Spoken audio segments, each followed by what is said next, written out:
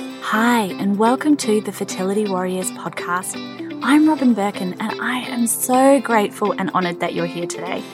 From my own journey with infertility and loss to becoming a mind-body practitioner and holistic fertility coach, it is my sincere hope that I can help make your journey to conceive lighter, more supported, and easier by sharing deep emotional well-being guidance, doable conception tips, and real talk about what infertility and loss looks like.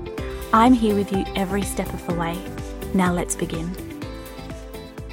Hi, and welcome to today's podcast. You may not know this, but every Monday on Instagram, I post up a Q&A sticker and answer as many questions as I can. We are getting slammed at the moment because it's becoming quite a popular thing. So I answer as many questions as I can. And sometimes you'll find as well, I get a lot of the same kinds of questions. So that's what we do on our Instagram. On Fridays, I just post like lighthearted memes and funny things because sometimes we just don't want to think or talk about anything trying to conceive. But one of the things that comes up frequently in the Q&A that I do on Instagram every Monday is being able to come to terms with the possibility of using a donor. So whether that's donor eggs, donor embryos, donor sperm, whatever that might be, is just getting your head around the possibility that that might be a thing. And I'm going to talk to you today about 5 thoughts that I have or starting points to help get that ball rolling for you if that's a thing. So number one thing that I would say, I'm diving straight in today, is how can we be okay with pivoting? You'll know that we've just done an episode on what I would do if I had multiple failed cycles. And lots of people say to me, oh, don't call it a failed cycle. And I completely get and I understand and respect that. But I think that also comes down to the significance that we place and our mindset around failure. I embrace generally failure in my life as a stepping stone. I always embrace failure as generally as data. When you learn what doesn't work, it gets you closer to what does work. I don't think I view the word failure with the same lens. Likewise, I don't view quitting with the same beliefs and thoughts as everybody else. Sometimes I think that quitting is for winners. Sometimes the people who aren't winning are the people who feel like they desperately want to try something new but are stuck in it. And there's a whole conversation around sunk costs that I'm sure I've had before. But we can get really fixed in our lives on the way that we thought things would happen. And sometimes rightly so. We've grown up with this narrative of what our lives should look like.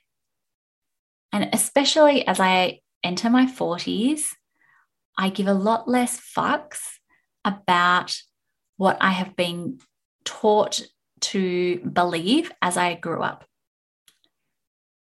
And sometimes it is okay to pivot our lives. It's not quitting, it's not giving up, it's not failing. It is just pivoting. It is shifting our priorities as our information journey, experiences, stories, beliefs change. And that is completely a badass move, right? So how can we in life be okay with sometimes pivoting rather than being fixed on where we're at and not viewing things as quitting or failing or not being good enough? It's okay to change things, which is kind of the second thing that I want to talk about. So if you're here on your journey, if you've been trying to conceive, maybe your fertility specialist is saying to you every single day, like, it's time to consider donor eggs, it's time to consider donor eggs, and it just seems unfathomable. The first thing that I would say is it's okay if it takes a minute to get your head around it. It's also okay if that option is not for you. So my husband and I, we actually never felt like adoption would be an option for us. We felt like the next option for us would be living a child-free life. So be okay with pivoting, be okay with shifting the narrative of what society expects you to do, because this is your life and you get to live it and navigate it the way that you would like. But being okay with also changing your mind. So you might be there, you might take a hot minute, and your initial visceral response to using a donor, let's say your fertility specialist mentions it, might be pure rejection and pure anger and pure, no way, I could never do that. But be okay with changing your mind. You might get a month or two down the line and then think, oh, actually, maybe this seems okay. Maybe I could do this. So be okay with, as time and knowledge and experiences continue, that it's okay to change your mind. Likewise, it's also okay to say, for example, that I don't think that's an option for us. We might pursue a child-free life and then decide later, nope, actually, I don't want to do that, right? So normalize that not everything has to be the be-all and the end-all big decision that's final. Sometimes we have room to wriggle and move and change our minds, and sometimes we can pivot our lives, right? So we can say, right, what is the outcome that I want in my life? It's to be a mother. Let's blank out the rest of the canvas of how I thought I would get there. Why do I want to be a mother? What is it that I want from that experience? Is it to walk someone to school? And does that depend on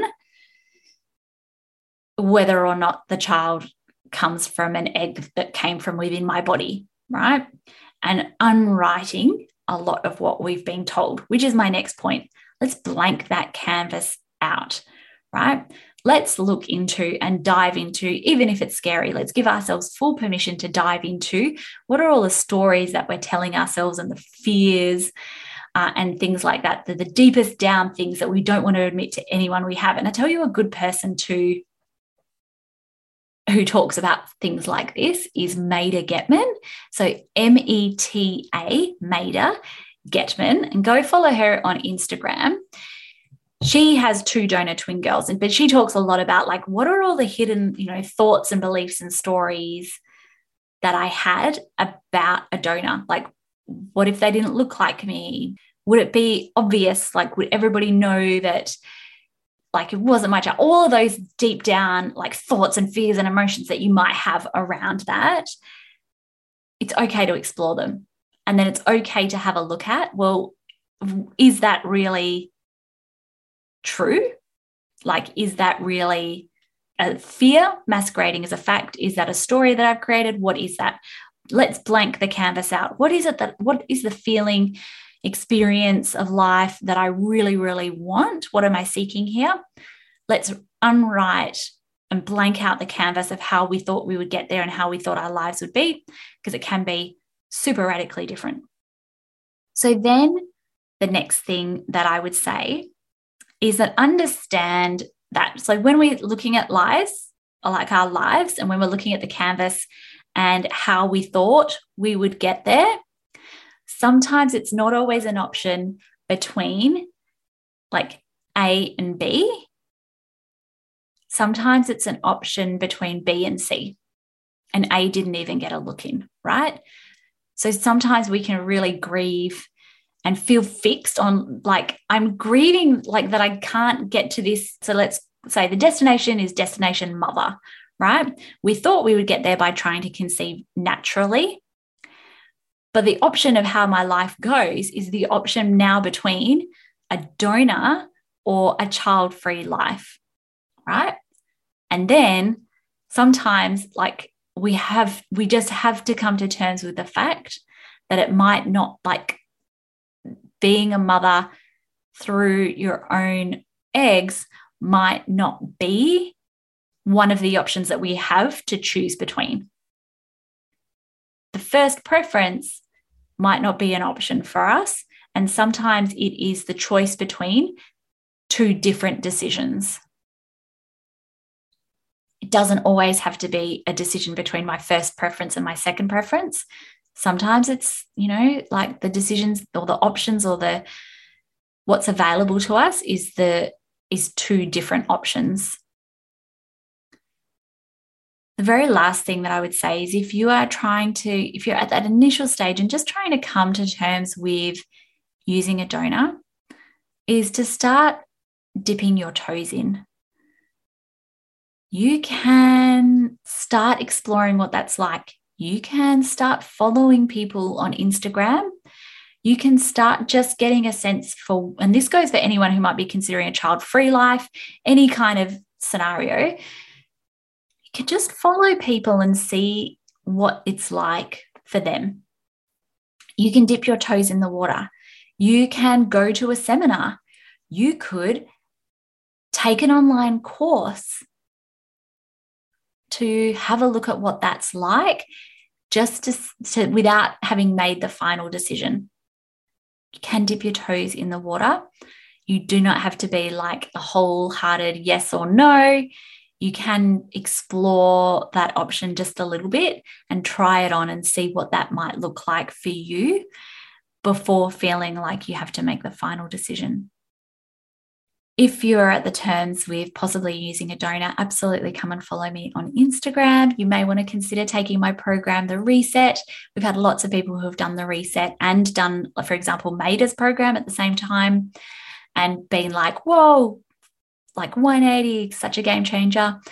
But also follow, Maida, start following some other accounts. Again, dip your toes in those waters. And it's time to really start breaking apart everything that we feel like society told us is the way that we should be navigating our lives, and really strip that apart and look at living a life that is on our own terms, and understanding that no doubt those are big decisions that you're making. You do not have to make 100% decisions either way, anyway, as you go. Thank you so much for listening to me, and I hope this episode has been helpful. I cannot wait to catch you next week. Bye. Before you go, I just wanted to say thank you so much for listening to the Fertility Warriors. And if you'd like to keep the conversation going, you can come and find me at Robin Birkin on Instagram. I share content almost every day. I answer lots of your questions, and I love hearing from you at Robin Birkin on my Instagram channel. That's all for me today, and I'll catch you next week. Bye.